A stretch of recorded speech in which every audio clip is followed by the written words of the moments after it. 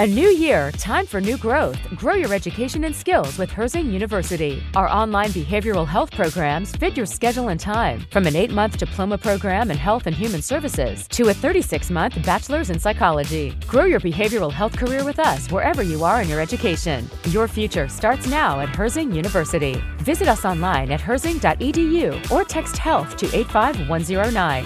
Online at herzing.edu or text health to 85109.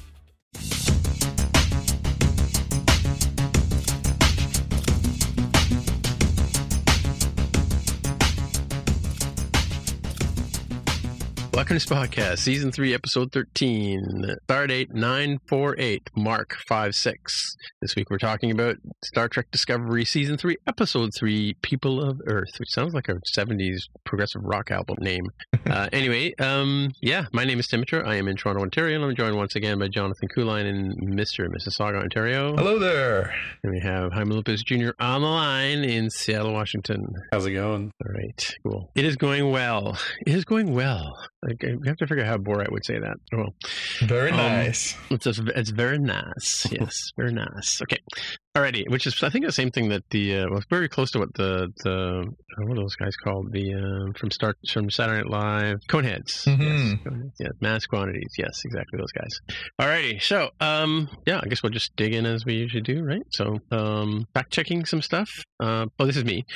Point Roberts is a Penne enclave of the United States on the southernmost tip of Tawasin Peninsula. Tawasin is considered part of the Lower Mainland or part of Vancouver area. It's a sort of it's like a bedroom community where a lot of people work or live in Tawasin, and they live in White Rock and a few places like that on that same sort of chunk of land. And they would normally commute up to Richmond or Vancouver for work. And it's very near Surrey, which is the biggest suburb in Canada.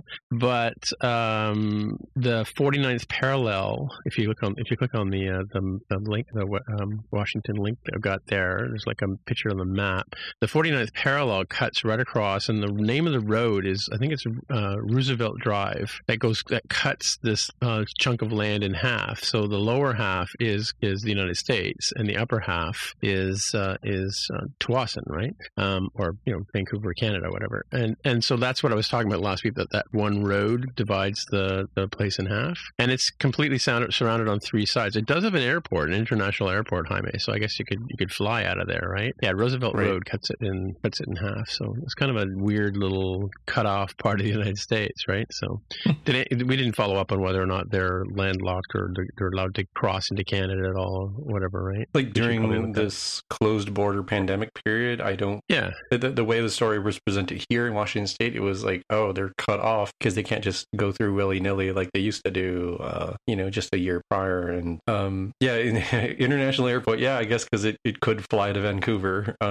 It's international airport get in the plane and somebody gets out and pushes it over the line sort of way. Like, it's certainly not flying to Indonesia or something. So but technically international. There's a comment here on the bottom of the page, and the other thing, notable residents, Pavel Bure from the National Hockey League Vancouver Canucks, right? Glenn Hanlon lived there. Michael McLean, Hollywood, Emmy Award winner, Hollywood director, producer. Who else is on here? Nancy Wilson from Heart. She's still married to Cameron Crowe? I don't think they're married anymore, no. Alexander McGillney lived there. He was once a Toronto Maple Leaf, in fact, right? Was he play with the Canucks for a while? Yeah. I guess he must have, right? Yeah. And then he went to Buffalo or something like that, No, right? he started Buffalo. Apparently, Heart's album Dreamboat Annie was recorded in... it was recorded in Vancouver, it says. But the guitarist also lived in Point Roberts. So there you go. Alrighty. It's funny, I lived there for 8 months near there, and I never actually went down and checked that out, but that would have been an interesting thing to do, go for a drive and visit the States. Anyway, Alrighty, so that's Point Roberts. We talked about that last week. And what else we got here? Oh, yeah, we were talking about GMT and UTC. So GMT is Greenwich Mean Time, which is Greenwich is a place near England. That's where like the clock starts. I don't know why they chose that particular place. But UTC is something we talk about in computers, and it actually is the same time as GMT, but that's Coordinated Universal Time. So that's where we were talking about time zones last week, right? And John, you got a couple of things? Yeah, so we were talking about the circuitous route that packages take coming in and out of the United States, and we weren't sure where FedEx is. FedEx is apparently Memphis, Tennessee. Right, right. So that's where I guess some large amount of things get funneled through there and then out to everywhere else. I guess it makes sense. Memphis is right in the middle of the United States. I do remember seeing a thing on 60 Minutes once about, how shipping works or that kind of overnight courier stuff works. And I know that everything goes to Memphis and then it's sorted and then distributed all overnight, which is amazing, right? Yeah. Mind you, I guess that would it's like if it was flying from New York to Memphis, it would be like a long flight. 5-6 hours. I guess I could do it. But do we know where UPS's headquarters are, or because that's where Apple stuff. We were talking about Apple delivering iPhones, and that goes by UPS, right? So maybe next week we'll know. And off you go. Atlanta, Georgia, United States. Oh, Atlanta, Georgia. Okay. Was that kind of sort of where your phone went, Jaime, when you were tracing it? Mine went through Tennessee, and I believe it was being delivered by FedEx. And UPS, it was FedEx. So for you, okay. And UPS, you said, was in Atlanta. That makes sense because Atlanta has like the largest, most populous, or most busy airport, I think, in that region. So it kind of makes sense as a hub for Delta. Also a hub for The Walking Dead. And the TV show. Yeah, exactly. So I'm curious. So does Apple stuff deliver by FedEx or by UPS for you guys in Seattle? I haven't bought a phone in 3 years, so this is the first one that I bought in a while, and I could have sworn the other one was UPS. So I don't know why this one was FedEx. Yeah, because I mean everything I've ordered through Apple in the last 10 years, and as you know, I've ordered quite a few things, always came by UPS. It used to drive me crazy because they were the drivers were. I swear they hide across the street and wait till you're not looking, and then they run up and stick a sticker on your door and run away, right? So right. Sorry, we missed you. But now I have a doorbell camera, so they can't play that game anymore. So I figured them out. Yeah, the UPS folks they've got like the ghillie suits on and they're crawling out of the swamp near your house to deliver when you're not there. Yeah, exactly.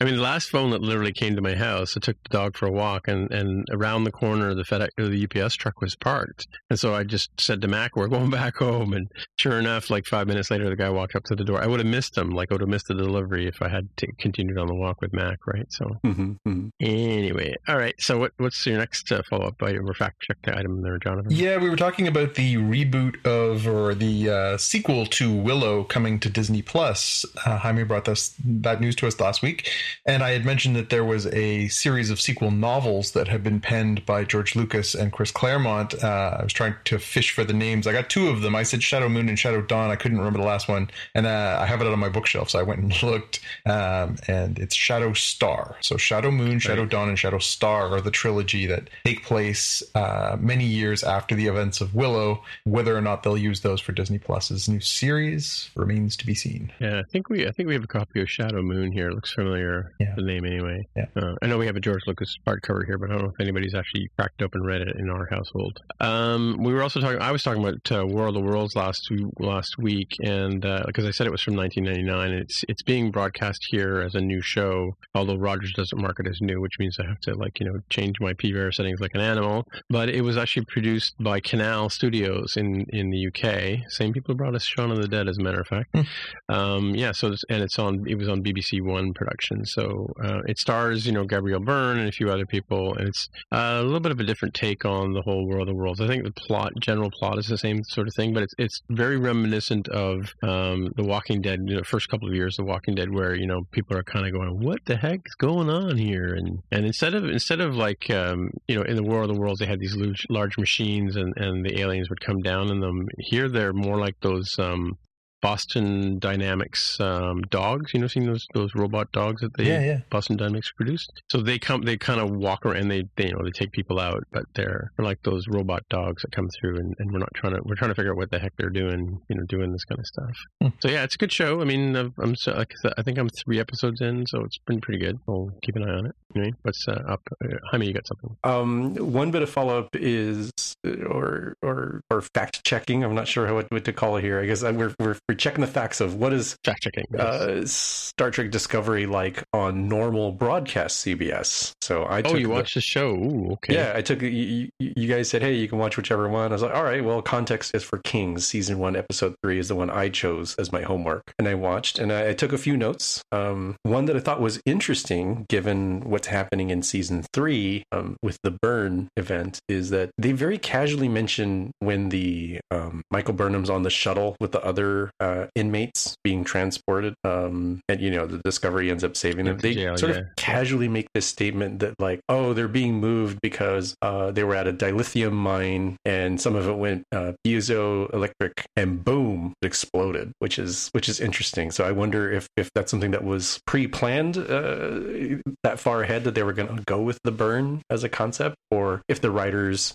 threw that in casually and then say, hey, this might be a good idea for us to pick up again and move forward with for season 3. That's interesting. Piezoelectric means that like it was had a pressure put on it, right? So I think like piezoelectric charges come off when you have a piezo material and you put pressure on it. Like they use them as triggers in MIDI instruments like drum kits and stuff like that. So interesting stuff. And they also can be used for speakers and buzzers and stuff. Anyway, other quick note is we were wondering where commercials would go, and they do seem to be in sort of logical places. Fades to black, cuts to black, the kind of thing where something dramatic has happened. So in this case, the very first commercial occurs when Discovery saves the shuttle. So you see the ship coming out of nowhere and using the tractor beam to save the shuttle from doom. Where did they make cuts so they could put in commercials? One thing is that the intro song is a jingle at best in the like Intel boom boom boom boom or NBC boom boom boom sort of jingle. Like they do not show any of the intro other than the very last part that's sort of the Discovery sort of swooping towards the camera, and it is 10 seconds at best. Which is the little introduction cartoony thing. Yeah. They just say, you're watching Discovery. Here you go. Wow, really? It is shockingly short. I thought, oh, okay. I got used to watching on CBS All Access where I see the whole music. I like the intro music for Discovery, and they cut there. The second commercial in that particular episode is when Tilly finds out that her new roommate is Michael Burnham and is the Michael Burnham mutineer, and they go to black alert, and she turns away from Michael, and it's kind of a scary, interesting thing. And coming back from commercial, they just completely cut out that material synthesizer CGI and just go to like, oh, Michael has a finished uniform now. Like she's pulling it out of like a toaster oven or something. Like they didn't show the little cubes, the lightning storm thing of the synthesizer thing. So it looks like they found places where, hey, this isn't critical to plot. Let's just go ahead and cut. And otherwise, other than maybe some smaller non-noticeable edits, because I didn't write notes about it and I didn't notice, it seemed like a normal episode from that point. Right. Yeah. So did they move the cast credits to the end? Because they would have taken the cast credits out of the title sequence, right? Ooh, I didn't pay attention to that. That's a good point. If they don't show it in the intro, because that's where they have all the main actors' names, right? Yeah. So maybe I got to do the secondary follow-up. I got to go look up somewhere in the notes where, like, we were wondering, how did they deal with Klingon boobs? Spoiler: season 1 has Klingon boobs. So yeah. Let's see what they show for that critical scene. I got to go find the episode, and then when it airs, I can watch and see what did they do with the cast credits. Just to see the Klingon boobs? No, I'm pretty sure I'm not going to see them, but that is an area where it's like, how would you cut that one and yet still get the point across of what's happening to this character? Well, did you keep an ear open for the swears? I don't recall swears in that particular episode. I'm sure there might have been some, but there wasn't any, this is the power of math people kind of, this is really cool. Sort of thing, right? I don't think that happens in that episode, so it wasn't a noticeable one. Yeah. Interesting. Yeah. So, and it's interesting about the little title sequence you talked about, because the part where the ship sort of flies towards the camera is the part where they drop in the original series theme. That's why. That's why it's like an NBC jingle, boom, boom, boom, and then, all right, done. It's like that's the end of the title card. Yeah, because they had that whole sort of like leading in part with the animations, and they showed like the the glove, and they showed a little bit of the Red Angel and that kind of stuff, and tricorder or something like that. None of that. It was like dun dun dun dun dun dun, dun and then ends. Really? Wow. So like they don't even have the whole Discovery theme song in there at all. No, right? no, it's a beautiful theme song. I've liked it for.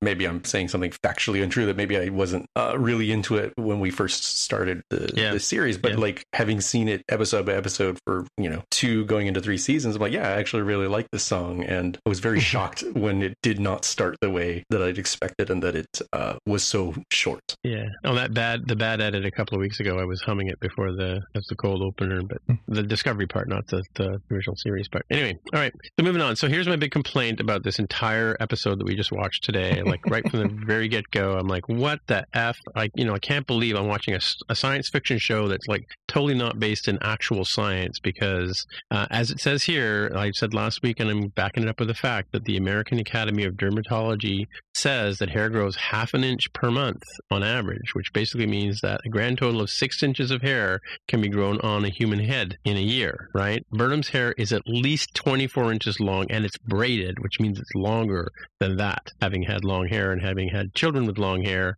I can tell you, fake news, her hair is not like legit for, like, if her hair had grown that much from the first episode of this season to the third episode, which is where we are now, it'd be like 4 years, maybe 5 years of worth of hair there. So not buying it. Yeah, I had flagged that in my notes. So I took the notes for tonight's episode, and I had flagged that, they do that sort of montage. We'll get into it. They do a little montage where you see her hair visually growing over the course of the time that she's looking for Discovery. But then I thought to myself, maybe this is us applying 21st century logic to a 32nd century problem. You mean you can replicate extensions now? Maybe there's something that stimulates hair growth. I know, as somebody who is follicularly challenged, that I would like to think that 900 years from now that, you press a button, you get a, jar comes out of the dispenser, and you rub some cream on your head. Explain Dr. or Captain Picard or Leland, Maybe they choose that. Maybe,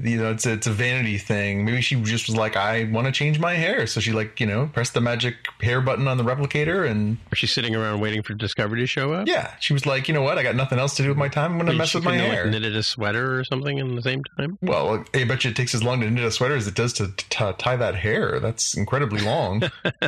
Yeah, and that's Tim, true. Canonically, we've never seen enough of Picard's sort of daily routine that going along Jonathan's lines. If you've ever used those like Play-Doh sets that you like squish through and the strands come out and then you sort of cut it. Yeah, maybe Picard really likes doing that every morning of like, I'm explicitly choosing not to have hair, so I'm going to grow out all this hair with little, magic serum or whatever it is that they do. And like, I'm just going to shave it all right now so it's nice and clean. Yeah. Nice. Yeah, interesting. Yeah, it's funny. I just finished watching All Good Things. It was replayed in 2 parts last night or 2 nights ago. And so I watched the second half where Riker's got the gray beard and the gray hair, and Picard's got the gray beard but no hair, and Data's got the streak of hair, because he wants the gray to be distinguished looking. Mm-hmm. And, everything. It's sort of interesting how they aged the characters, and it's all about their facial hair and how their hair is handled, whatever, right? So. Nothing says time has passed like hair growth. That's true.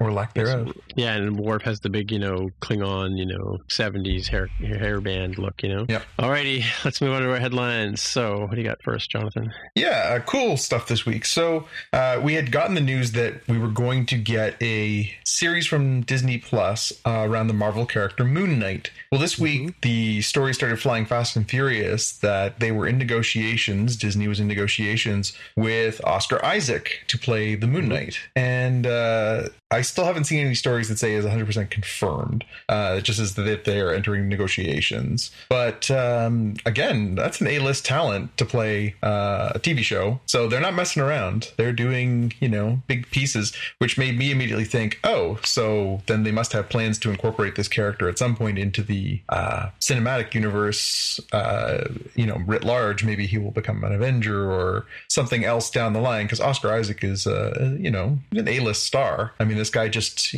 was one of the co-leads of the new Star Wars trilogy. He's, obviously got a lot of accomplished things under his belt as far as sci-fi goes, let alone the other stuff. But I mean, he was in Ex Machina, which was outstanding. I thought he was really, really good in that. So yeah, I think this is like a really nice little coup and a nice signing to potentially play the character of Moon Knight. I think we talked about it very briefly, but Moon Knight as a character, he's sort of a Batman-esque character. He, goes out at night and he wears the cape and the mask and the whole bit. But in the comics, he's very mentally disturbed. He's got some real mental health issues. And so he's a very complex character. And I think that Isaac could bring some real some interesting stuff to that role. What do you guys think? I know nothing about the character, but I do know his portrayal in say, like, was he in Rogue One? I think so, right? No, he was Poe Dameron in Poe Dameron. Sorry, Poe Dameron. Yeah, so the difference between Poe Dameron and the rich dude in Ex Machina. Yeah. I mean, like they're completely different characters, completely different portrayal, which is very effective, right? Like, I wouldn't have thought of them necessarily as the same people, right? So yeah, and actually the other guy from Star Wars is in that too. The guy who plays Hawks, right? Yep. Yeah, it's cool. Yeah, I'm not super familiar with the Moon Knight character. I do vaguely remember having one old comic book that I read as a kid and thinking that it was sort of Batman-esque, but I really don't know much about the character, so kind of excited to see how they explain it to sort of modern audiences and what they decide to do to simplify things. Well, and especially given the dearth of movies right now, the fact that they're willing to have A-list stars and put them on Disney Plus, I'm yes, please. Yeah. Cool. So what's next? Next up, we were talking last week about Justice League, the Snyder cut that is being made for HBO Max in the United States, and I'm guessing Crave here in Canada. We had talked about the fact that they were bringing Jared Leto in to film some scenes as the Joker, even though he had not been in that film previously. Well, this week we got news that there are apparently also in negotiations to bring back another villain that had been in previous DC Universe films, but not in the Justice League. So Deathstroke makes an appearance in, now I'm going to remember. Is it the end of, I think, Superman versus Batman? Or is it Justice League? I can't remember. He has a cameo at the end of one of the movies, and there was talk that meant he was going to be one of the stars. He was going to come back. He was going to have a bigger role. It was played by Joe Manganiello.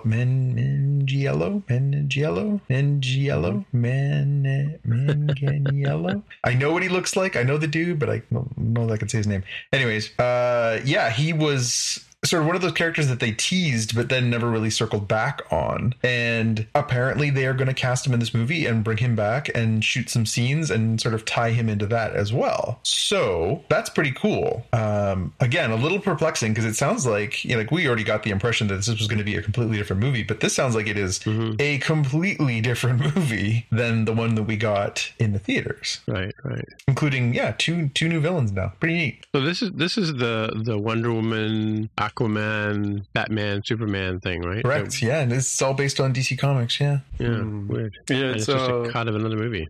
It is like a totally brand new movie, given the extensive changes that we had talked about. But yeah, I do remember. Yeah, I do think it was end of Justice League where it's Lex Luthor. He's on the boat with Lex Luthor, right? Who says, "Isn't it time we had a league of our own?" Yeah, and there's a tease about like the possibility of that they're going to go down the road of doing a Legion of Doom kind of thing, which gives longtime nerds like me a big comic erection here. Woody nonetheless. That's right. Next up, we have a new Netflix series that's coming, and this is going to be based on Assassin's Creed, one of the most popular video game franchises over the past almost 20 years now. Assassin's Creed has already been made into a theatrical film starring Michael Fassbender. I don't know if you gentlemen have seen this film. No, I was wondering about that, yeah. Have you seen this one? I've seen bits and pieces of the Michael Fassbender one because it was like on TBS or something right when the pandemic started. So I've not sat down and watched it. It seemed all right-ish. I mean, I didn't feel compelled clearly to sit and watch it. But the Assassin's Creed stuff, I think, could work as a series because they'll have more time to explain what you would sort of get out of the games of like, hey, here is this stuff that happened in the past. We put you here in the present in this machine to experience what happened there. Yeah, right? Yeah. So I think that'll, like, it was already feeling a little weirdly rushed for how they were approaching that in a 2-hour movie. Yep. And I think a TV series can handle that a little bit better. Yeah, it was a little clunky as movies go. I did not particularly enjoy it. It had some interesting scenes and it was certainly well shot, and Fassbender's a great actor, so he brings a little something to it, but it was a lot more style over substance, as I recall, not really a lot of there. But yeah, I think like so many things, we talked about this right now, instead of doing a 2-hour movie where you're really just trying to make people feel like they got their money's worth, when you can take your time and do a 10 episode or a 15 episode or whatever season, and you can really immerse the character and really add a lot of backstory and go a lot of different tangents. I think maybe Assassin's Creed needs that, so could be good. Mm-hmm. Cool. Oh, Jaime, you put this one in here. Yeah, because we were talking about this earlier on our Slack channel because I stumbled across this and about I noticed that Jaime had to put it into the notes. Mm-hmm. I thought it was John who put it in. Anyway. Yeah, I can't help but make the Green Lantern series is coming to Apple TV Plus. But no, it is Jon Jon Stewart, not John Jon Stewart, the Green Lantern. So the former Daily Show host, Jon Stewart, if you're terribly confused, will come to Apple TV Plus as a series that sounds a whole lot like it's going to be the same sort of topical political and cultural commentary that Jon Stewart did for so many years on the Daily Show, and people are referencing John Oliver's Last Week Tonight as being something kind of similar. So I think this is a good win for Apple TV Plus. It's the kind of content that is a draw. So I'm excited to see that. So do you think it's going to be like a daily show, or is it going to be like Letterman's show that shows up on Netflix every now and then? Ooh, so it sounds like there are 3 different ones. So I don't think it's going to be daily. I did not think it would be the once a month roughly sort of thing that Letterman's sort of show ends up being if you spread it out. I could see it being more like Last Week Tonight, where they have a season. I actually don't know how many episodes they happen to do, but it's not 52 weeks, right? But it's roughly weekly, and they take some hiatuses, 20 episodes or something. Yeah, they do pretty good chunks of Last Week Tonight, and it does sound a lot like the Daily Show, which is still going with Trevor Noah and is pretty good actually. Trevor Noah's done quite a nice job of filling rather big shoes with Jon Stewart leaving. Trevor Noah's quite good, and that's where I wondered where this fits, because when you think about what Last Week Tonight is and you think about what the Daily Show is, where does this fit? Is it a humor show? Is it a current affairs show? Like, Stewart's gotten pretty hardcore into activism and politics and stuff for realsies now that he's not doing the show anymore, and it'll be interesting to see if it's got a harder edge than Daily Show did. Like Bill Maher show kind of thing, right? Yeah, interesting. But we'll have to wait and see. I mean, based on what we've seen of Apple TV Plus's types of shows, they seem to be very polished and like a short run series. They don't seem to be like they don't have anything that's sort of live and weekly and repeating, right? So yeah, but maybe that's the kind of thing they're looking for, because I think eventually Apple TV Plus wants to become something similar to like a network itself, right? Which wait till next year when some of the sports rights start coming available. If they take a swing at one of those, that'll change the ballgame. Well, it's interesting because we talked about, you sent me a link, but I'd already got an email from Apple saying that anybody who had Apple TV Plus last year got it usually when they bought the new phone last year, and so we would all be expiring right about now, right, in terms of when our free year is up, and we got a letter saying we're extended until February sometime. So, which tells me a couple of things. One is I doubt it's actually a pat on the back and hey, we feel sorry that you have to work from home kind of thing. I think it's that we realize we don't really have a huge audience, and they're trying to retain customers that have already got in on the free ride, right? Yeah. They want to convert us into long-term people, and the way they're showing shows now, like things on Disney Plus and Apple. I don't know. Apple's not doing the weekly reveal like Amazon Prime and Disney Plus is doing. I don't know if Netflix has done that yet, where they have tune in next week for the next episode kind of thing. Like I know Disney's doing that now with the right stuff, and of course we know the Mandalorian's like that, right? And but Apple doesn't. Well, no, I guess Apple did do that too, didn't they? They did the first 3 episodes of the morning show, and then you had to wait every week for a new episode, right? Mm-hmm. I'll take that back. Let me rewind that whole thing. But I think that in order to retain viewers, they have to have a reason for the viewers to come back. Yep. Hopefully nightly. Most of our network television watching, for those of us who still have cable, like you and me, John, we there are channels we tune into on particular nights. Like tonight we would have watched Discovery, but I almost said Deep Space Nine.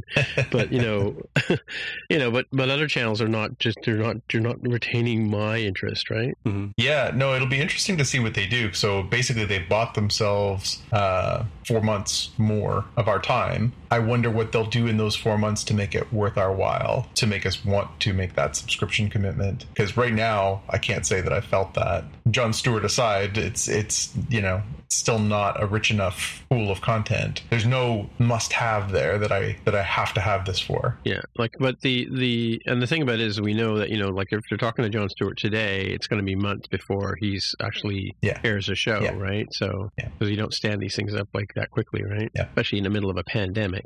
All right, what's next, Simon? Yeah. Speaking of apocalyptic scenarios, this next one, The Midnight Sky, is a trailer here for a movie by Netflix. It's going to star Mr. George Clooney, where this is a premise where Earth, sends out a spaceship that's sort of like the last best hope for mankind. But before that ship can return with information or data, or hey, we found a place sort of things, apocalyptic things have happened, and the Earth is just not a place where people should come and be. And Mr. Clooney plays a character who is obsessed with not abandoning his mission to send radio signals to that ship and tell them, don't come here, turn around, there's nothing for you here, everything has gone bad. And apparently he befriends a young child who shares that adventure with him. So I'm probably doing a very terrible job of describing what I saw in the trailer, so I'd say we'll have it in the show notes for those of you transporting home, so take a look at that. But the title card here is like, I imagine you all will be in a couple months going to Timmy's having to prepare yourself with your winter gear. Right. So George Clooney palling around with a kid trying to solve science fiction problems, wasn't that called Tomorrowland? I was wondering about that as well. I'm pretty sure I've seen that flick. He was almost describing the Event Horizon too, right? So yeah, it's an original story. It's an original take on them. Anyway, next.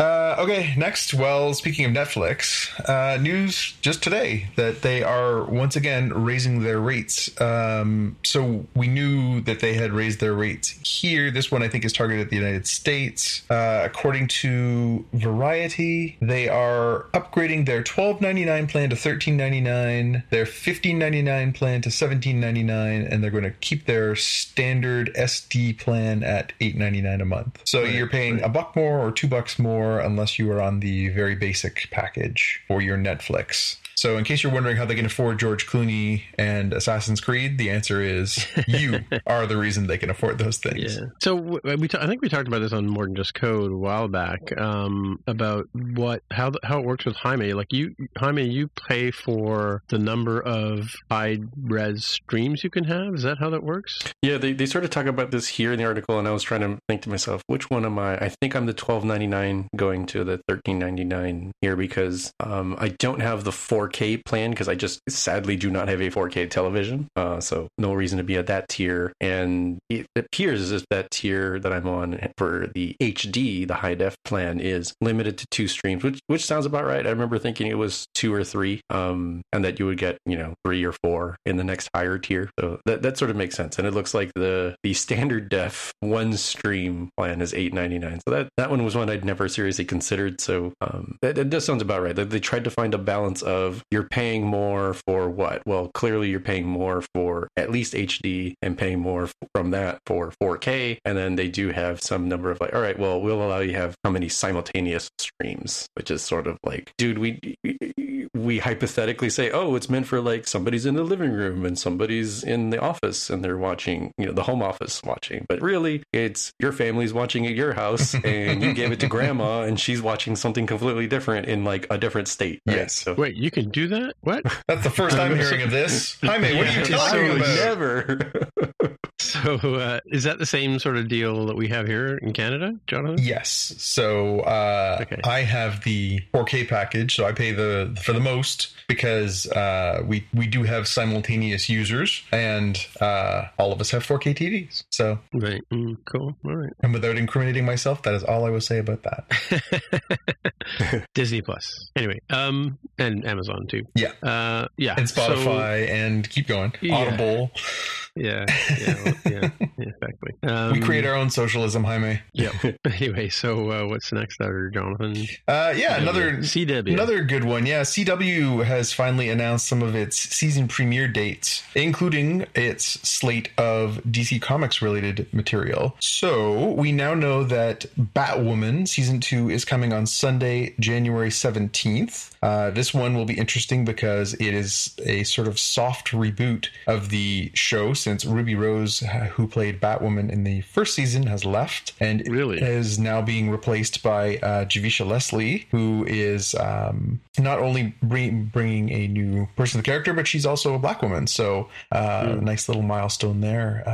So she's a lead. I don't know if she's also going to be a queer character, because I know that it was kind of a big deal that not only is Ruby Rose also an LGBTQ person, but she is playing one on TV, and that character is out as a character on TV was pretty important. I don't know if that's where they're going with this, but interesting, and it'll be, I guess we can start watching on the 17th of January and find out. Black Lightning season 4 is coming on February 8th, and The Flash and Superman and Lois, the new Superman and Lois TV shows, are both coming on February 23rd. So we've got some stuff to look forward to. It's been a little bit of a dry spell as far as sort of new television from that world. Everything sort of ended prematurely. None of them got proper season finales for Flash or for some of those other series. They just sort of ended. So it'll be interesting to see where they pick up and where they go from. And then a new series in Superman and Lois, and a sort of a reboot for Batwoman. So yeah, looking forward to those. All right, cool. And last but not least, this one has 2 links because there was a link that I put in which has since been taken down. Yes, I saw that. And so I've added a Wikipedia link which simply refers to the subject matter. I will now introduce this subject. So the good folks at Tor.com, Tor.com, posted an article this week that caught my eye, where they mentioned that they had a full list of episode titles for season 3 of Discovery. And they said that something very interesting could be deduced by looking at the titles. The reason that I wanted to go look is because we were talking about the fact that the first episode of the season was purportedly called That Hope Is You Part 1. So I wanted to see if there was a Part 2 coming and when it was coming. Right.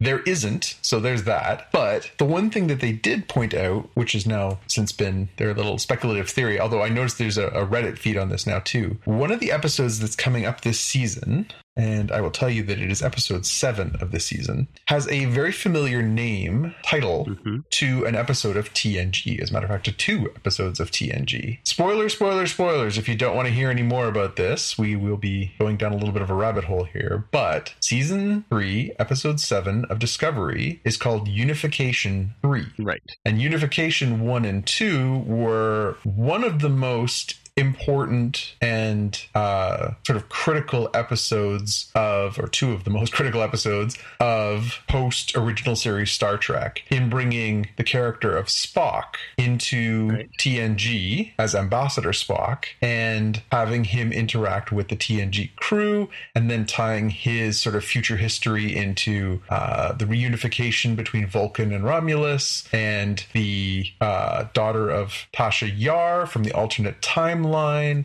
So again, huge, very important episodes for TNG. Very, very telling that this is Unification 3 as this title, because what we can deduce is perhaps we're going to go down that pathway. I think it's safe to say that Spock is long since dead, 900 years in the future. Yeah, but Zachary Quinto's not dead. But it will be very interesting to see how they are going to bring that forward. So here's my question to you two. What does Unification 3 mean? Yeah, I see where it could go. If it is indeed, hey, we had Unification 1 and 2 focus on Vulcan and Romulus trying to come together. And so maybe this is, Michael Burnham and company have to convince the Romulans and the Vulcans, like, look, I know you all have had this thing going on. We've tried, for a very long time to get you all together. And they can be like, oh yeah, actually this thing happened 700 years ago.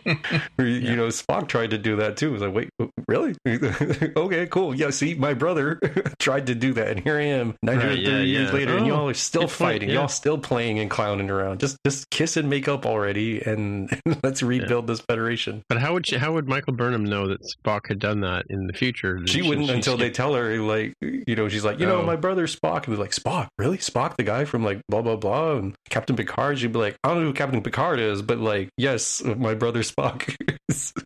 All right, here's my wild theory. Not a theory. Here's something I'd love to see. They go and encounter the Vulcans. They are trying to piece together the whole mystery of what happened to the Federation and the Starfleet and everything else. And they encounter the 700-plus-year-old android Picard, who did not turn off and is in fact still alive and is working with the Vulcans and the Romulans. Picard or Data? Picard. Because Picard's an android now, right? Oh, is he? Oh, right. Like our Daniel Ovalon. Yeah, what if he hadn't, they said, oh, we built in an expiration date, you'll live, X number more years. Oh, what if the expiration date doesn't work? What if he's still out there? He was involved in Unification. That's exactly right. He basically had himself made up to look like a Romulan, right? Interesting. Now, how would that be for a cameo or a crossover to tie the threads together? That would be interesting, yeah. Ooh, yeah. There's no reason why Data couldn't be the one either, too. Well, he's theoretically dead also, right? Yeah, well, yeah, we don't know. We don't know what's happened to the Federation at this point. Yeah. All right, well, we'll see in a scant 4 weeks. Yeah, we'll know. We'll know by November. 4 weeks from tonight. Yep. We will know, and then all will be revealed. But that said, it's that time of the night show, folks, where we dive into Discovery, Season 3, Episode 3, The People of Earth, the reason why we're here to talk about this episode. So this week, Jonathan is doing the play-by-play, and I'll go and have a nap, and there you go. Color commentary, they call it. No way. You guys will be throwing peanuts from the peanut gallery. It's going to be a hell of a thing. Yeah. All right. So... Oh, wait, I've got a whole bunch of things to throw in. Never mind. Carry on. I will start by just noting that the episode was directed by Jonathan Frakes, our famous number one himself, Commander William Riker, Captain Riker of the Titan. Admiral, wasn't he? I just watched For All Good Things, and wasn't he but he didn't make that, as far as we know, in our real future. He's not Admiral. He's just he's inactive captain. Right. So let's see tonight's episode. So we basically start with previously on Discovery, and we do the what happened to Michael Burnham in the year that she was waiting for the Discovery to show up. So last week we got the big replicating hair extension. Yeah, exactly right. We got the big conclusion last week that Discovery had crashed. She came and pulled them out of the parasitic ice, and they were reunited after 2 episodes. And then we get the big, sort of gut punch moment where she says, "I've actually been here for a year, looking for you guys. I'm so happy you're here." So we go to the 1 year earlier, and so Burnham is sort of narrating what her life was like. She's hanging out with Book. She's become a courier, and she is taking these odd jobs trying to get more dilithium so that she can keep her search going for Discovery. There's this, as we talked about earlier, lovely little montage that shows her sort of sort of earnestly searching the galaxy as her hair starts to grow and grow and grow and grow. And it goes from where we left her at the end of the first episode to her very, very long locks now. Leave it to your imagination how that happened in such short order. Apparently, the dermatologists disagree. And she basically outlines that, she never gave up hope. She was, doing that. She and Book were clearly getting close. And she and Book get this sort of call that, they finally have arrived. And so then we see her beaming aboard Discovery, and of course, a huge reception for her. Everybody's so happy to see her, knowing that they all made it together and they're reunited. Big hug from Tilly, big hug from Saru, and then she sort of, she hug from Detmer, and she's sort of going through the crowd, and then she sees through the crowd, she sees Georgiou is there, and that Georgiou made it with them, and they sort of give each other the sort of lock eyes, head nod. She knows she's not going to get a hug from Georgiou, but that Georgiou is there is really telling, right? So we start getting a little bit more of the background. She says that, she's been there for a year. She's been searching, but that, this is what's happened as far as the burn. This is what's happened as far as what the state of the universe is right now. She says that she sent a message, finally got a message to Terralisium to try and track down her mom, and that they had never heard of her there. So that's kind of an interesting mystery for us to sink our teeth into over the course of the season. Where is her mom? What happened with her mom?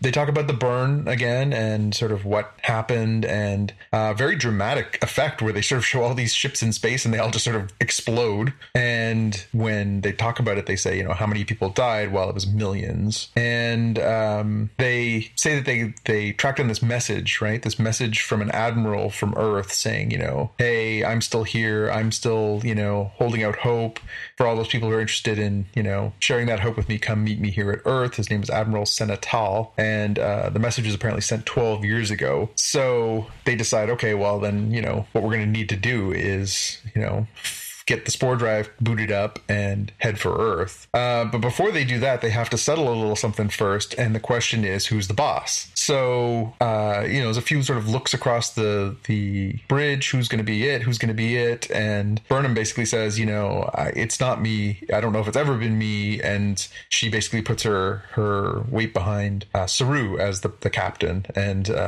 Saru sort of very humbly and kind of a very sweet scene, sort of, everybody sort of nods and says, yes, okay. And then he's about to sit down in his chair, and then he gives a little speech and says, we're in this together, and we're reunited, and we're going to work together and everything else. And the whole crew, all the bridge crew, all reply, "Aye, Captain," which is again very, very nice moment that they're all clearly behind Captain Saru, which is a nice moment for him. Again, really interesting evolution of that character. So, question: how was there some doubt as to which one of the two of them would take the lead? Because they were both in the corridor when Captain Pike left, right? Yes. Was there sort of a, this is your ship now, you take it over kind of thing to Burnham, or? Well, I think it was one of those things where if Burnham hadn't had to go put on the suit, there might have been a more earnest discussion as to who should be in the command chair. But because she had to go, it made sense for Saru to be the acting captain. And I think everyone would have probably been okay with that if she had needed to be the captain, including Saru. But because she had to go and lead the way by putting on the Red Angel suit and everything, it was sort of moot at the time. So this is the first time that it's sort of come to a head where I think Saru is looking to her saying, like, well, do you want to be the captain? And she's looking at him saying, no, you should be the captain. Although we'll circle back to that because that does lead to a better conversation in a few minutes. Sure. Okay. So we cut to our opening credits. We come back and Tilly is standing in front of sort of an impromptu memorial wall for the people who died in the final battle before they got through the wormhole into the future, and then some people who may have died in the crash. They don't specifically really show anybody's in particular that was of note to us, but Tilly is clearly in a very emotional place. She's coming to grips with the fact that not only have they lost these people whose badges and stuff they're looking at, but that her family's gone, her mom's gone, her cousins are gone, everybody she knows is long since dead, and just trying to sort of wrap her head around that whole thing. And knowing that they're going to go to Earth, she sort of says, I hope there's something there that I recognize. Do you think that there'll still be, the pyramids will still be there? Will there still be something that says like this is still our Earth? And do you think they'll still have cake? It's a very funny line about, do you think they'll still have cake? Yeah. And the line, cake is eternal, which I love that. Which was immediately followed from Xavier, which is a great in-joke here at the house, is no, the cake is a lie, which is, Jaime got that. That's a Portal joke, right? Right. No, the cake is a lie. So we cut from the two of them to the transporter room. And the transporter room, Georgiou is beaming someone aboard, and it's Book, who has been waiting on his ship. And she immediately starts to grill him a little bit about, well, so what's up with you? And what's up with you and Michael Burnham? And what's going on? And he finds himself very quickly on the defensive. And then, so no, we're not sleeping together. No, we're not a thing. Oh, and Georgiou sort of cocking her eyebrow at him and giving him these sort of stern looks and trying to sort of get the measure of this man. A funny scene. Well done by both of them. Interesting little moment there. Book comes back to meet up with Burnham because Burnham owes him a debt of not just gratitude but of dilithium for helping to get her to the Discovery and to help get the Discovery out of the ice. So he gets his first look at the deposits of dilithium that are aboard the Discovery, which is for him a king's ransom. He says it's enough to power 1, 2, 3, no, maybe a dozen sectors of space. And he's just sort of blown away. And inevitably, of course, that leads to her sort of saying, hey, I know this is what we've been working towards, but you should come with us. You should tag along. And he says, well, what's in it for me? And she said, well, I'll get you out of this sector where everybody wants to kill you. And he's like, well, no, I want to stay. I want to take care of my giant space worms. And she says, there's other places where you can find space worms. She should come with us. So he sort of decides, okay, I'm going to come with you guys. So then we cut to a good scene between Saru and Burnham where Saru is trying to sort of get the measure of, who Burnham is now after a year. From his perspective, they saw each other a few days ago. And from her perspective, it's been over a year. And they're sort of, feeling each other out. And he sort of says, I must admit, Michael, I'm kind of suspicious and I'm kind of curious. Why didn't you want to be the captain? And, he sort of says, I was going to make you my commander, my number one. But, I'm kind of wondering where your head is at. And she sort of says, yeah, I'm kind of wondering where my head is at too. And so we sort of get that sense that, she was enjoying the life that she had in spite of the fact that she was missing her crewmates and missing her friends. And I think she did some bad things too, probably, right? Well, yeah. It's non-Starfleet kind of thing. Well, and Georgiou kind of nails it later on where she sort of says, this is the first time where she didn't have other people's expectations. She could just sort of be her own person. So we're kind of left to that imagination of, well, is she happier in that life with Book? Is she happier being outside of Starfleet? Is she happier not being in that sort of structure? And so it does put a nice plants a little seed in your mind of, well, maybe she's not who we remember. Maybe she has gone a little more rogue. And we will see that come around back later in the episode. So they decide, okay, fine. She's going to think about being number one. And Book decides to join the mission at her recommendation to Saru. But the idea is that he has to put his ship in their cargo bay. They're going to put the dilithium in his ship, and then he's got the cloaking device. So that way, no one will be able to know that they have this huge hoard of dilithium, and it'll hopefully take some of the target off their back. They fire up the spore drive. They kick it into gear. They do the big spinny thing, which Book finds very, very interesting and amusing. They show up on the far side of Saturn, and then they sort of chug along at sublight speed towards Earth. When they get there, they discover that Earth is not the place that they left that many years ago. There's this rather sophisticated shield system that goes up around Earth, and they're greeted with this alert from the United Earth Defense Force, Captain Ndoye, and she basically says, "You're not welcome here. This is I don't know what you're here for. We've scanned you. We're not interested in this." And they say, well, listen, if we just want to have a dialogue. Saru's trying to be very diplomatic. He's just trying to explain the circumstances. He says, well, you're welcome to, come and talk to us. And they're like, fine, we will. And they just, they all beam aboard Discovery right through the shields. Nothing because he says shields up at one point, right? So yeah. They just beam right through everything, which I thought was really interesting because obviously technology is different, but aren't the shields supposed to keep you from beaming out? anyways, beaming in, beaming out. I think both, although there have been paths through that depending on the situation. Yeah, there's always a way through it by sciencing it. So then we start getting into the 20 questions, right? Who are you? Why are you here? What are you talking about? Like, what's going on? And so Saru sort of says, yeah, we're here. We were on a science mission. We were descended from the original crew. They beam through, and then they're okay. So now they're going to be basically like checking things over. Burnham and Book, of course, were wearing their civilian clothes, so they got to blend in. They go and they put on uniforms. For Burnham, you can tell that it's kind of a strange moment for her to put that uniform back on for the first time in that long. That she really feels very sort of conflicted about putting it on. For Book, it's pretty straightforward. He has no interest in becoming Lieutenant Booker. He's talking about a mission where they had to climb through a swamp and pick leeches off each other, and he's like, I'd rather do that than wear this uniform. Pretty funny. Georgiou, of course, has to do the same thing. She's wearing her Section 31 outfit. She goes and puts on a uniform, and of course she grabs the Admiral's uniform, because why wouldn't she? Pretty funny. Yeah. Pretty funny. They mentioned at this point that the Defense Force is so on guard because they've been having these raiding attacks. There's this infamous local raider, Wen, who is targeting all ships trying to get the dilithium off them. And we also hear at this point that Ndoye tells them, there's no Federation or Starfleet on Earth. They're gone. They've been long gone. As a matter of fact, they've been gone for over 100 years. And not only that, but Earth is no longer part of the Federation, which is a really huge milestone, that they are completely detached. They are basically have gone to a protectionist society where they are just looking out for themselves. After the burn, they put up the shields. They are hunkering down. They are their own thing. I'll leave you guys to determine your own political, real life behavioral models for this type of behavior. They also find out that Tal, the person that they came to try and reach out to, is dead. So that's a big burn for them.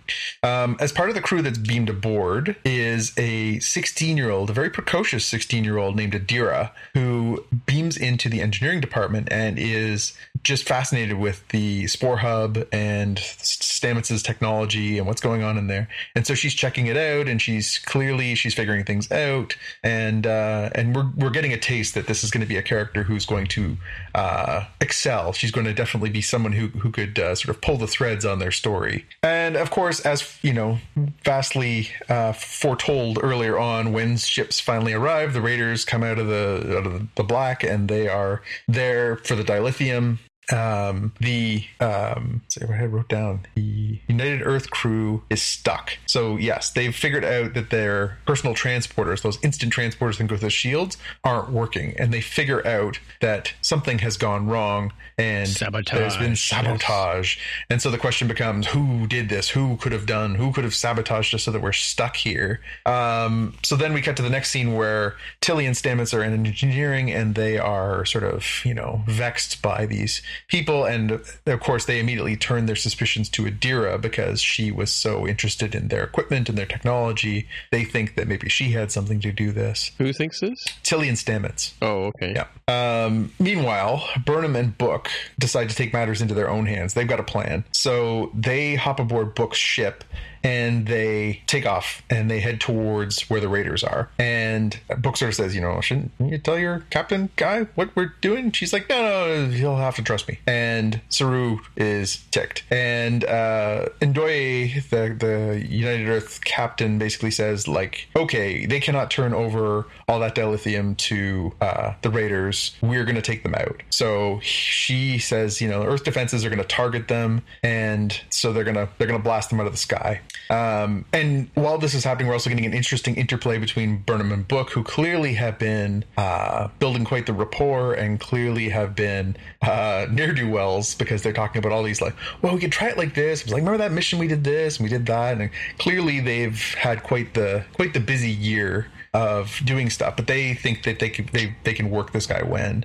So as the United Earth vessel or United Earth defenses are about to start shooting at Book and Burnham, Saru makes the decision, you know what? Okay, we can't let them get blown out of the sky. They have our dilithium and they're our friends. We're not going to let them get blown up. Put Discovery in between the defenses and that ship. And when he gives that order, Detmer is clearly gun shy. She has this moment, and so we know from last episode she was pretty shaken by the rather turbulent entry they had into the 32nd century, and she's clearly not ready for that. And he sort of says, you know, I've given my order, do it. So they put themselves between the two ships, and in one blast their shields are toasted and they're in trouble. And so they know that there's going to be another blast, and you know, just before the other blast can be delivered, Burnham and Book turn up on the ship and they have captured Wen. So as soon as Wen lowered his shields to get the lithium aboard, they beamed him out and they captured him. And they bring him aboard. They're questioning him. He's got this really sort of weird space helmet. You're not sure if he's an alien or what's going on. And Georgiou decides to do her own version of diplomacy by hoofing him in the back of the leg so that he crumbles, and then ripping his helmet off. And of course, he turns out to be a rather beleaguered looking old man. Human. Yeah, Human. And so we cut from there. We go back down to Discovery, down towards the engineering part, and Stamets finds Adira, and Adira is in a Jeffries tube, and she's poking around, and he says, listen, you know, like, I know what you're doing. I know you're the one that sabotaged us. And he sort of lays it out on the line, and he is not pulling any punches. He talks about how they're from the past. He talks about what the spore drive is. He basically puts it all on the line, and she says, well, you know, yeah, I just wanted to find a way that I could stay here longer. I really wanted to see your technology. I really wanted to understand it. And so she says, you know, actually, you know, I've got two things that I want to tell you. One, I know Tal, so, you know, maybe he's not so dead after all. And two, I want to come with you when you guys leave. We cut back to the conference room, and we find out that when the Raider is actually from a colony on Titan, they had sort of seceded, I guess, from the oversight of Earth in the past. They had their own colony and things were going well, and then things started going badly. They say that there was a catastrophe that sort of ruined their some of their soil and made things really hard living conditions there for there. They say that they, you know, did actually initially sort of send SETI Alpha 5, right? Yeah, pretty much. They said they sent a mission of mercy to Earth to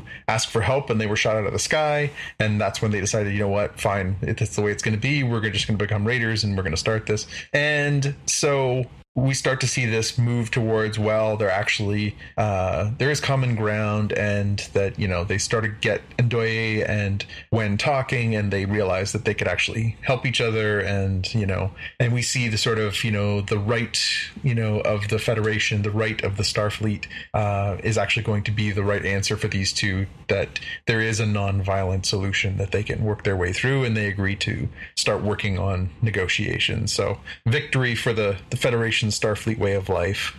Yeah, such a typical Star Trek kind of solution to things. Where everybody's like, yeah, this is fine. We'll forget all the bad blood we've had over the years. You remember all those people you killed? Yeah, it's fine. You know. Yeah. Yep. We get a little bit more detail on Adira. She is revealed that she is not a Trill, but she is Tal. So Tal, the Trill symbiote, is inside of her, even though she is a human being. Mm-hmm. But because she's not a Trill, her full access to Tal's memories are not that kind of connection. So again, it's a good setup, interesting character, some new blood joins the crew, and she is now going to come aboard and is going to go with them, and we're going to start heading down this mystery of where is the Federation, where is Starfleet, who is still involved, and we're going to get it through the prism of this young woman, or young person, I should say, since she is, I think, one of the LGBTQ plus characters that has been added this year. So then we get a nice scene between Burnham and Saru, where Burnham sort of apologizes. Not really. She sort of says, you know, I should have told you, which I guess is an apology. She never actually says I'm sorry or my bad or anything like that.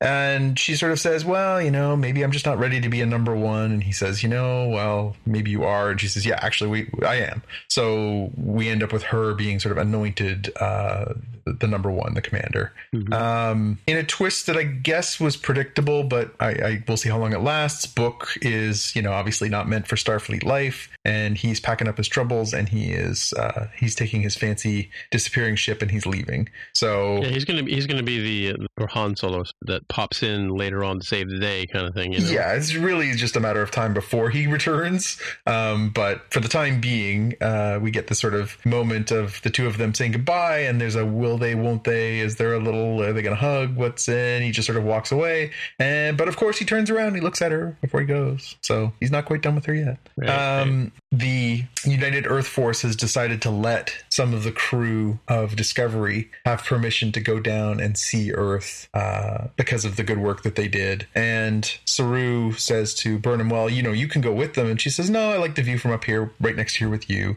And then we cut down to the planet, and we see a lot of the bridge crew. We see Tilly, we see Detmer, we see a bunch of the Reese and them all sort of back on the grounds of Starfleet Academy, or what was Starfleet Academy. They don't say what it is now. And there's this huge tree in the middle of the quad that they all remember, and it's grown over time, and they feel this connection to, okay, well, some things change with them, some things stay the same. We stood in this spot 900 years ago, and now we're back in this spot. And so it sort of centers them that this universe is still their universe, and they belong here. And that is our sort of farewell, is that things change, but they stay the same. The Academy's still there, the tree's still there, and they are still alive. Dun, dun, dun. Dun, dun, dun. Yeah. So we talked about the two new characters that are coming to Discovery this year. One of them is the young lady. Person. Yes. What's her name again? Adira. Yeah. Now, so when you first saw her, did you recognize her as one of the new characters that was coming on the show, or did you kind of just go with the plot? I recognized the description that from the description, I recognized that this was going to be one of those characters, because she is, excuse me, I keep using she, and I apologize to those who are offended by that. In fairness, I think the character in this episode used she. Understandably, you're trying to correct. I understand why, because from what we knew going into the season, it was a non-binary character. So, right. But I think in this episode, strictly speaking, the non-binary nature wasn't talked about, and I think Adira referred as she or her coming from themselves. So definitely appreciated the correction, but I don't think you need to feel that bad, because Stamets also refers to her that way as well. When she goes into the spore drive, and she's poking around, and and they haven't gone through that part, and perhaps the non-binary nature will come up as they go explore more of, what does it mean for this human to have a Trill symbiote in them, I suppose. So I totally forgot about the character coming on the show, and so I kind of just went with the story. I did kind of think she was familiar looking, because I think we've seen pictures of her. Yes. Or her, or they, or whatever. They. Them. And it wasn't until the very end, when she started announcing that she was actually Admiral Tall, that I recognized, this is one of the characters is going to stay on the show, because obviously she wants to come and join the Discovery crew, right? Yeah. So I just double checked to see how we refer to it. So in the Star Trek announcement, the performer's name is Blue Del Barrio. Blue is a non-binary actor who uses they, them pronouns, and that is also the pronouns they prefer for Adira. So henceforth, we will refer to Adira as Adira or them and they. We apologize if we accidentally slip into gender-based pronouns, but we're working on it. We really are trying. And I think it's it's nice that we are obviously getting these things. We do see that she does sort of take a shine to Stamets right away. She's pretty drawn to him. She's fascinated by the fact that he's the sort of thing that makes the spore drive work. And they did mention in that initial release that her character is going to be quite bonded and attached with Stamets and Culber, so it'd be interesting to see how that plays out, because I see, right? Yeah, because clearly they are a whiz. He does sort of say to her, to them, that you don't seem like a regular kind of person, like he does sort of sense something different about her, something he says there's more to you, right? So yeah, it'll be interesting to see how that plays out. And we've never seen as an interesting dynamic too, the idea of a Trill inside of a human is something that's never really, I think, been explored. Jaime, can you remember any references to that? I can't remember that coming across before. Which specific aspect? A Trill symbiote inside of a human being's body. Not long term. I mean, Riker had to temporarily post Odan or Odin. I can't remember the name when Crusher had the Trill lover, and then they learned that the symbiote actually still exists, but it's going to be a completely different person now.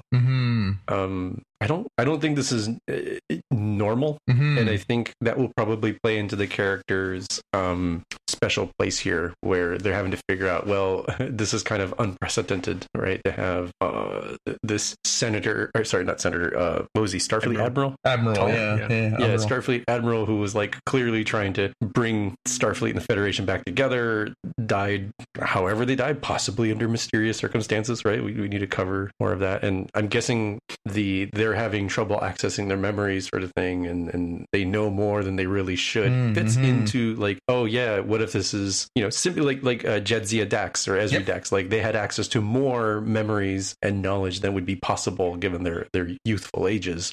And this person has that as well, given the 30th century or whatever century they're in, Wesley Crusher, right, of genius. It's like, well, part of that's the symbiote thing, but also it's not completely an advantage because it feels like the human and Trill symbiote biologies aren't really meant to be together, so that might play into some of the storylines as well, I think. They won't be like, here I am as encyclopedia. It'd be more like, oh wait, you know what, you said this thing that suddenly triggers this memory I have that can help us solve the situation.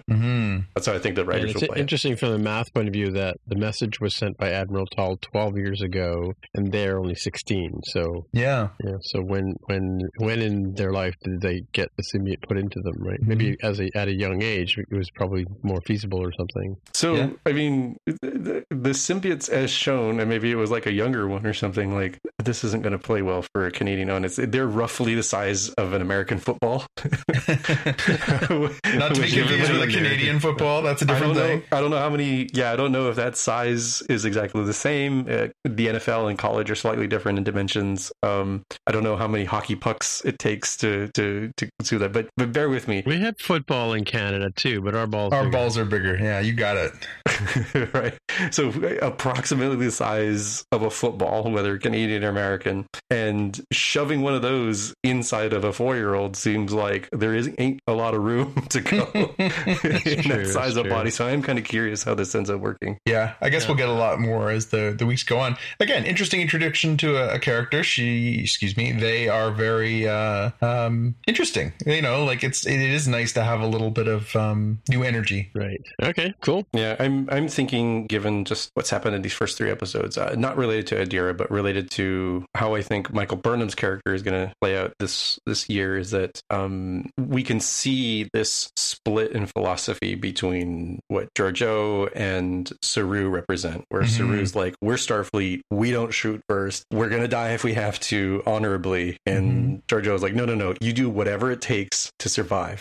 And Michael seems like she is going to be kind of caught between those two sides of like, she has the Starfleety, you got to live up to these principles, but has also clearly had to compromise at least some level of those just to get along in this crazy sort of lawless world, right? Where there's going to be that, I think, tension of when is it okay to bend the rules? When is it okay to stick to your principles, sort of thing? That's my prediction for what the rest of the episodes will play out as. Yeah, that's actually a really shrewd assessment of that. Yeah, and I think you're right. I think it makes sense, and then they do sort of show you those extremes with Saru saying that exact line, right? He says, we do not fire first, and then he takes the defensive position, and it is a perfect analogy. And now that she's sort of had this year of being a swashbuckler, where does Burnham's heart lie, right? Will we see Book come back and tempt her away and move that forward?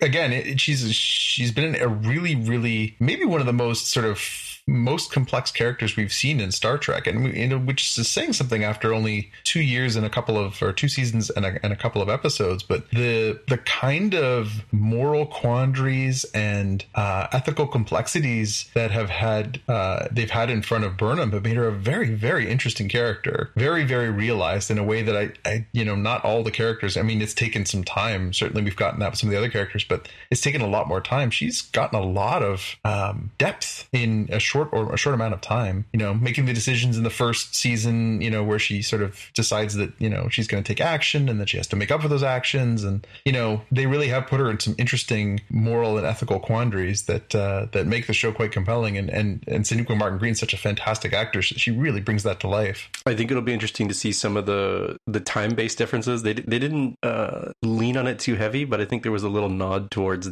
for her seeing Discovery is like, oh my gosh, it's been so long since I've seen you. And some of the characters like, wow, we're glad to see you because we never thought we'd see you again, but practically speaking, it wasn't. It's been 10 minutes. Come on. Yeah, that's why that one guy who comes out of the terminal, I was like, hey, what's up? Good to see you again. And Michael's kind of taken back, like, what the hell, dude? Well, like, because from that dude's perspective, it's only been like a day. You haven't been gone that long. Yeah. Well, and it's interesting too. So we have this sort of long story arc that we're going to develop over this series or this particular season in terms of where like they did last year with the search for Spock, right? But they at the same time they have this sort of typical Star Trek pattern where within 40 minutes, you go from absolute guns drawn conflict to, hey, we're all going to have a party and let's go down and have a picnic on the green grass of Earth kind of thing, and like dance around the maypole and whatever. Like it's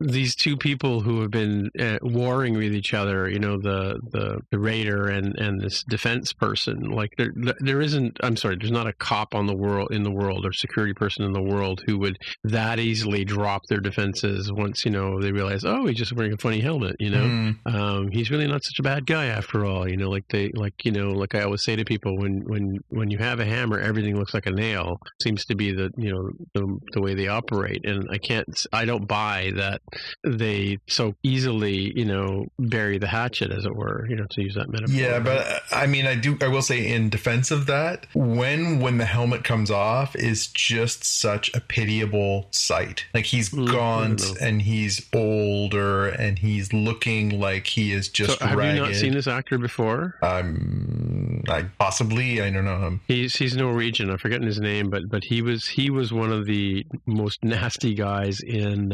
the Hell on Wheels show. I never saw that one. Yeah, what's his name? Captain Pike came from Ensign Adams. Ensign Mount. Ensign Mount. Yeah. He was a piece of work, and he's been in a few shows where he's just like a sort of scoundrelly kind of guy. This is the first time I've sort of seen him play like with sort of an American accent, as it were, right? Because he's usually got sort of Swedish. He's called a Swede in Hell on Wheels, but he's actually from Norway, which he makes a point of pointing out to people all the time. But because 1800s or whatever, they're very racist in terms of how they address people. But he's played some pretty bent characters in his time, right? So yeah, it's interesting. Like as soon as I saw him, I thought, oh yeah, here we go. This is that same guy, and he's always sort of got this pathetic look, but he's really sort of a snidely kind of guy in the background, right? So, but the character didn't have that in this show, right? Sort of, we're supposed to like Khan didn't bury the hatchet that quickly, right? Like once Kirk went, oh wait a minute, we did put you on the wrong planet, and sorry about the sun going nova or whatever it was that caused Ceti Alpha 6 to become Ceti Alpha 5 or whatever.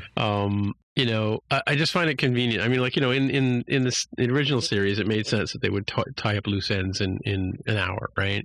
But every single episode of Star Trek from the get-go has always had some sort of conflict that ends up solved in an episode or maybe a two-parter, right? Except for the whole, like, again, I just watched, I think I mentioned before we started recording, we lost that recording, like Tears in Rain, that I was watching All Good Things, part 2, 2 and part 1, and in that one, obviously, like the first episode, I think Encounter at Farpoint, Q shows up, right? Yep. And puts Picard on trial, and then in the wrap up, spoilers for those of you who haven't seen this 10 years ago, that in the end of All Good Things, in fact, he says all good things must come to an end at the end of it. He says you've been on trial the whole 7 years that the show's been on, sort of thing, right? So they do have they have the ability to have arcs that go across entire episodes, but or across the entire seasons, or across the entire series in that sense. But they always, every episode seems to have a beginning, middle, and an end, right? So conveniently, yeah. Right? Well, and I guess in this way, it's also over the course of a season, or we may get more from this going forward. Although I think your initial observation is pretty bang on, that it was a very and the forces of Federation and Starfleet policy prevail, and they lived happily ever after. Yeah. So what we gonna do? Yeah, I mean, that was something that they did in laundry was just a big computer thing. Let's destroy the computer and everybody will be happy and whatever. And then what was that show you were talking about a couple of weeks ago, Jaime? Or was it on Lower Decks? It was Lower Decks where they went back. They went back, and it's like mayhem because they don't have the computer to follow anymore. Right? So like Captain Kirk forgot about it's Vietnam and ISIS and all these kind of places where the states go in and they settle the conflict, and yet they end up never being able to pull out completely because it's a mess afterwards, right? They remove the infrastructure that kept for all that the couriers as a pirate network and stuff like that. I mean, it's a system that carries on, and Burnham had to play along in order to survive for a year, right? But even though the story has now moved to Earth and this conflict, the pirates are still out there making deals and kicking butts and taking names, stuff is still happening in the back room of Quark's bar, if you know what I'm saying, right? Mm-hmm. Mm-hmm. And it's just too convenient to wrap it up with a bow. Anyway. I mean, if you want to assume extreme racism, like, oh man, I thought you were a creepy alien and you were human all this time, I would invite you in for beers, right? Yeah, exactly. We got real racist in the time, and we say no to so in 900 years in the future, they don't have scanners that can detect a life form? I mean, maybe they were doing some sort of anti-scanner stuff of we'll appear like something else, to be mysterious, right? Scarier. Right. They have they've run out of technology and resources on Titan, but they have the capability to put on a what was that cloak of invincibility that Harry Potter had, right? Yeah, they were like, look, we have everything we need except literally this unobtainium. This is the one thing we need. We have everything else in abundance except this. Yeah, interesting. Yeah, we can't feed our kids, but we can make these awesome masks and have a Halloween. All right. Well, let's move on to our watch list. What do we got going on here? Oh, look, it's me. This is cool. I saw this the other day, and interesting thing. What they've done is this is deep fake technology where it's machine learning and visual analysis and that kind of stuff. And they've taken William Shatner and Christopher Pine and Zachary Quinto and Leonard Nimoy and also Carl Urban and DeFrost Kelly, and they've merged these two peoples together, and they've shown scenes from the J.J. Abrams version of Star Trek and some of the Kirk ones, or some of the later ones with Kirk in I think Generations maybe, and they've deep faked these two actors together to make a sort of combination. So that, and as much as Chris Pine looks like William Shatner at the same age, when you watch this, you're like, am I looking at William Shatner or am I looking at Chris Pine, as they go through these different scenes? And they play it out, and of course they leave the voices the same as they would have been in the original shows. But, there's scenes where you're looking at Carl Kelly or DeFrost Urban, and yeah, you're looking at it, and it's really kind of an amazing sort of amalgam of these two people. So it's kind of cool. And that's called Star Trek First Generation Deep Fake. And there's a link here to that on the YouTube. And another thing, I saw this trailer a couple of days ago, and again, I saw it during the Discovery just watched just now. It's called Moonbase 8.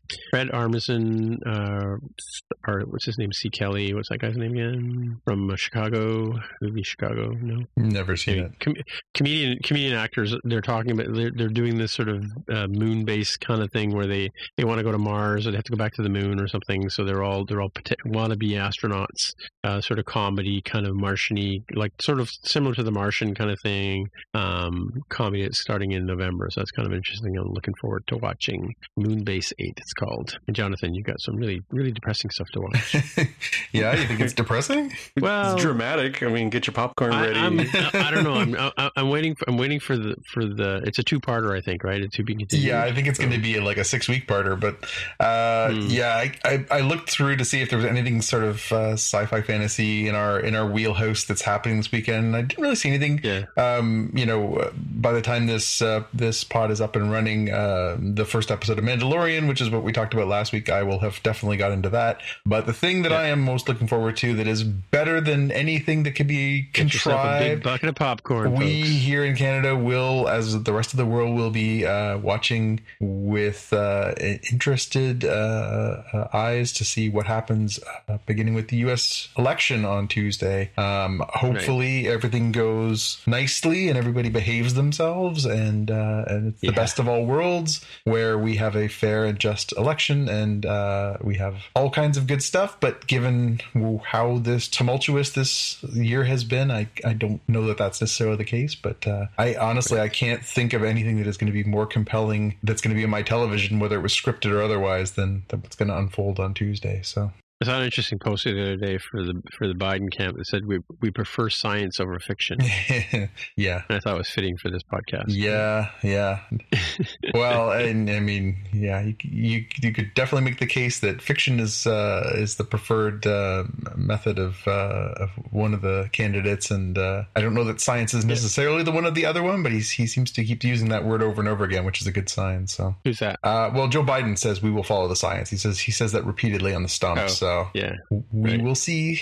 Again, I wish nothing but the best for our American neighbors, Jaime. I hope everything goes smoothly down there, and that it's not the gong show that it could be. Mm-hmm. Yeah, my ballot has already been received. It has a little tracking thing. I see that it's successfully been submitted. And that's cool. Do they have technology to do that? Like, I guess a barcode or something, right? I mean, there is a QR code on the little stub, but I discovered that does nothing. I'm not sure what its purpose is. It's certainly not for my use. You go into votewa.gov and you put in your information, and it's like, all right, cool. We sent your ballot on this date, and we received it on this date back from you. And it's not as cool as, at my understanding, Oregon does, where they actually text you this stuff. So slightly better technology there. Kudos to the Oregonians. But I am also advising folks to be really clear, not to stockpile, because that just makes the problem worse. But if you're a little low on toilet paper or other essentials, you might want to make sure you find a little bit of time this weekend to make that trip, because people might do nutty things as they did at the beginning of the pandemic. So again,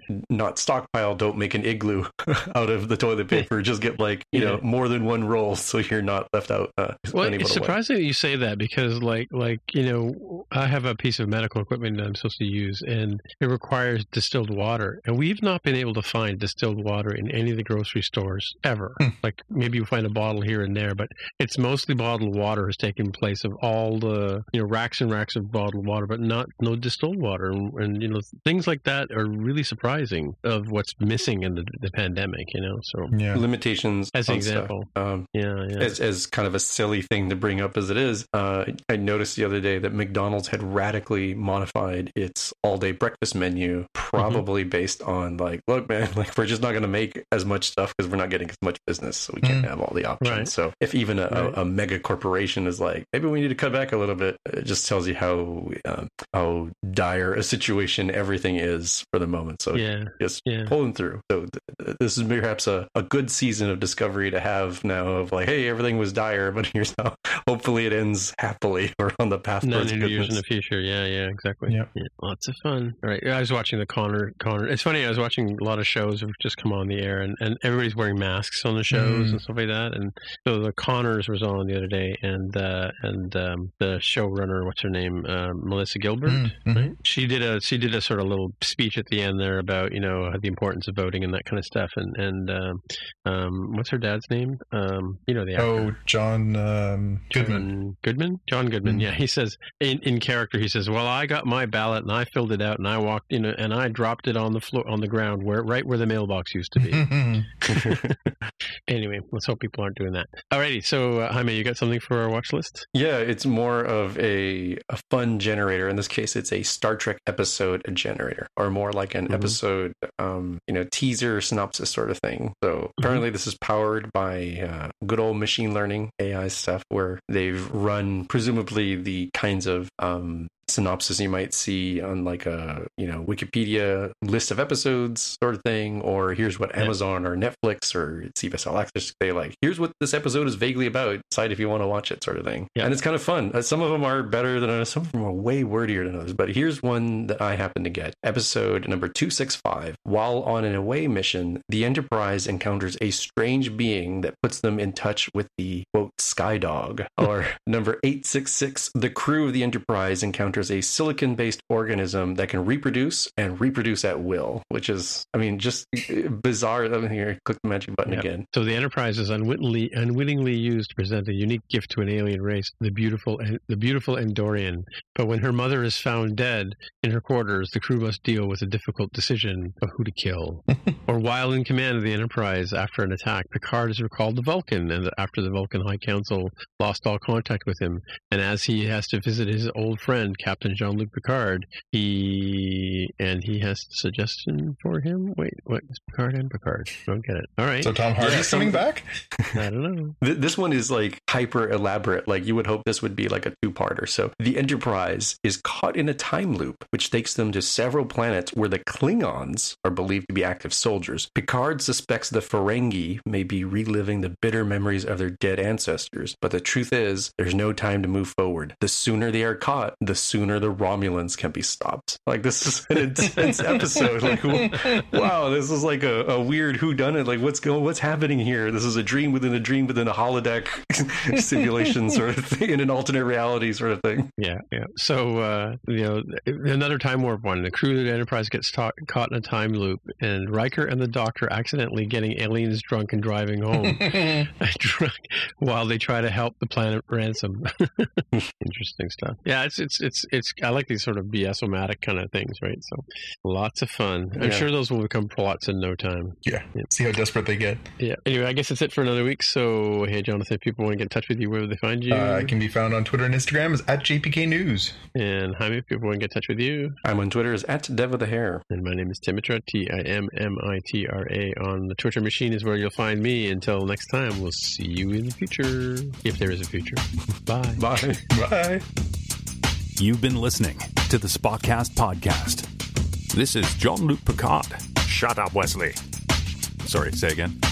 Just the tag. Gotcha. If you want to find out more about the podcast or see the episode show notes, visit the Spockcast website at spockcast.com. You can get in touch with us on the website or follow us on Twitter at Spockcast. If you have feedback or questions, send us a tweet with the hashtag AskSpockcast. If you like the show, please consider recommending us to a friend, writing a review on iTunes, or pledging any amount at patreon.com/Spockcast. You can find details on how to help us on our website, spockcast.com/sponsor us. Thanks for listening, and we'll see you in the future.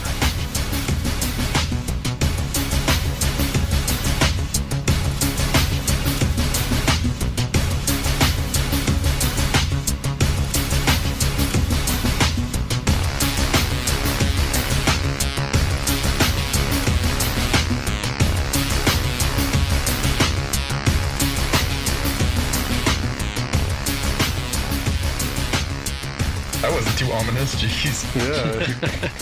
What do you know? I know, that's at the level. I'm waiting for Civil War. Civil War's coming in. Let's pull out your knife and carving no fate but what we make into exactly, the table. Yeah. harsh. Oh, I'm talking about us. I was talking about, Oh, yeah, because I'm sure the Americans will be well-behaved and respect our border if it all goes south. Yeah, well, that's what I'm saying. They might turn off the internet or something, or who knows? Yeah.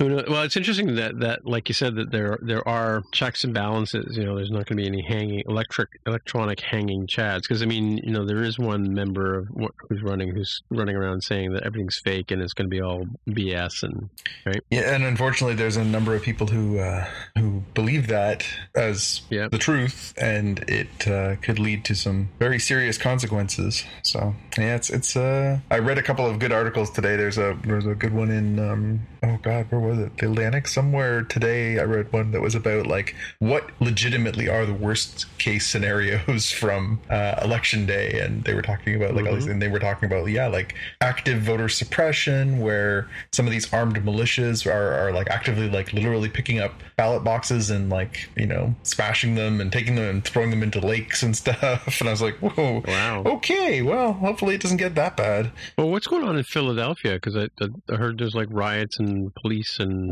there was unfortunately there was another shooting of a black person in Philadelphia a few days ago. The police have said that he was armed with a knife, but of course any police violence on the black community is being met with very, very loud response lately, and not without justification, although in this case I think we need to see how it plays out. But things have sort of heated up there in the past few days, and Philadelphia is a pretty damn tough town at the best of times, so to have it roiled and in the midst of the election and in the midst of this is it's kind of a perfect storm, unfortunately. So Jaime, have you got the extra rolls of toilet paper? I've got enough, given that we keep at a higher sustained level, given the experience we had in the early days of people stockpiling. Could use a couple more, just in case. It's like the pro tip, the real pro tip was, hey, you know what people probably aren't buying? They're probably not buying the commercial grade one that ends up in like doctor's offices and, the bathroom at the KFC or something, right? Like the big roll that they don't have to change too often. And then you just get a stand that has this comically sized roll. It was like, whatever, nobody's coming over who's going to see this unsightly sight. So although I will say that my father owns a company that does cleaning supplies and stuff for office buildings, and so he used to bring that stuff home by the case, thinking, well, it's a good cost savings, but the quality is definitely a deterrent in the long term. If you're in the bathroom at the office and you're like, well, I've got to go, you kind of make do with what's available. But on an every single time you go basis, especially when you're not going out very much, I think that would get uncomfortable over the course of time. This one didn't work out too bad, so I think we lucked out, because I just assumed it would be the experience that you talked about. They're like, all right, this is going to be the communist paper that they found in a sealed cask, after the Russian permafrost unfrost. They're like, hey, let's just put this on the market. It's put it on Amazon, right? And that wasn't the case. I have, in retrospect, no idea what my elementary school as a young lad used, because I assumed it was going to be that. And so apparently there must be a cheaper layer, a tier of class of this sort of stuff. So I lucked out for what you're talking about, but it is definitely no frills. There's no comfort weave. There's no, infused with lotion to keep you, from drying out. No. It was just like, it's this, or you got some leaves. Get your business done and get out. Right, exactly. Yeah, I did see there's a couple of good stories in the past few months about what companies are doing to sort of make sure that their production levels stay up. And one of the ones was around paper products here in Canada. They were talking to one of the main producers up here, and they were saying, well, so what are you doing? And he said, in order to try and keep production at a high level, what we're doing is we're streamlining, right? We're getting rid of the absolute bottom and the absolute top, and we're aiming for the middle, because that's where we can produce it at the highest volume and make sure that we're meeting our demands. So yeah, if you were used to buying the bargain brand, it's not there. If you're used to buying the premium brand, it's not there. And I've noticed that even in some of the products that I buy, like a few different places said that they're basically, if they produced for the sake of argument 10 different types of cookies at the Nabisco plant, now they're producing 6, because it's just easier to produce the 6 that sell the best and not produce the ones that are around the fringes because they just don't have the capacity with the amount of workers that are off and the shift changes and everything else. So that they were talking about that for, and I've noticed that in doing shopping for my kids and stuff, there's some products that they were fond of, and I'm like, it's gone. Like it just doesn't exist anymore. They're gone. So certain type of cookies that Foster liked is gone. A certain type of breakfast cereal that we used to buy just doesn't exist anymore. Some products have just sort of vanished. Yeah. And in spite of the fact that things up here, we are definitely in the midst of our second wave up here where the numbers are going up and restrictions are becoming more in place and everything, but it's still like I was out doing grocery shopping earlier today and it still seems somewhat business as usual as it was a few weeks ago. But I went to the local Walmart to buy some products today and the entire paper towel section is gone, like not a single one in the entire store. So yeah, I think I paid $8 for 8 rolls of paper towels. Really? Wow. Because it was like the only brand they had in the entire store. Wow. So I've just told everybody now you have to eat over the sink. Oh, because they all use them as plates? Well, you use napkins for like wiping your mouth and whatever else, and now you just eat over the sink. Yeah. Anything spills, it just hits the sink. You wash it down. You're there. You just wipe your face off in the water. It's all fine. Right.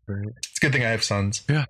It's a good thing to have sons sometimes. It's time to learn what bachelor life is. You make your mac and cheese and you don't use a bowl. The bowl is the pot that you made it in. That's right. The pot's got a handle for a reason, son.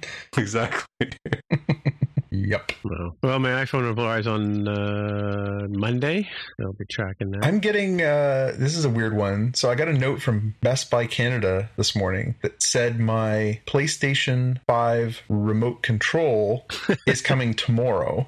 Yeah. But the system doesn't come out for 2 more weeks. Well, you have to sign for it to receive it? Yeah. Well, we get the same thing. You'll get your charger and your other stuff long before you'll get your actual phone. It's just funny. That's the first time I can recall that ever happening on a video game release. And I Really? I both have covered video game releases as a professional, and I've obviously been a consumer over the past 30 plus years, and really? I cannot recall at any time peripherals for a system coming out before the system.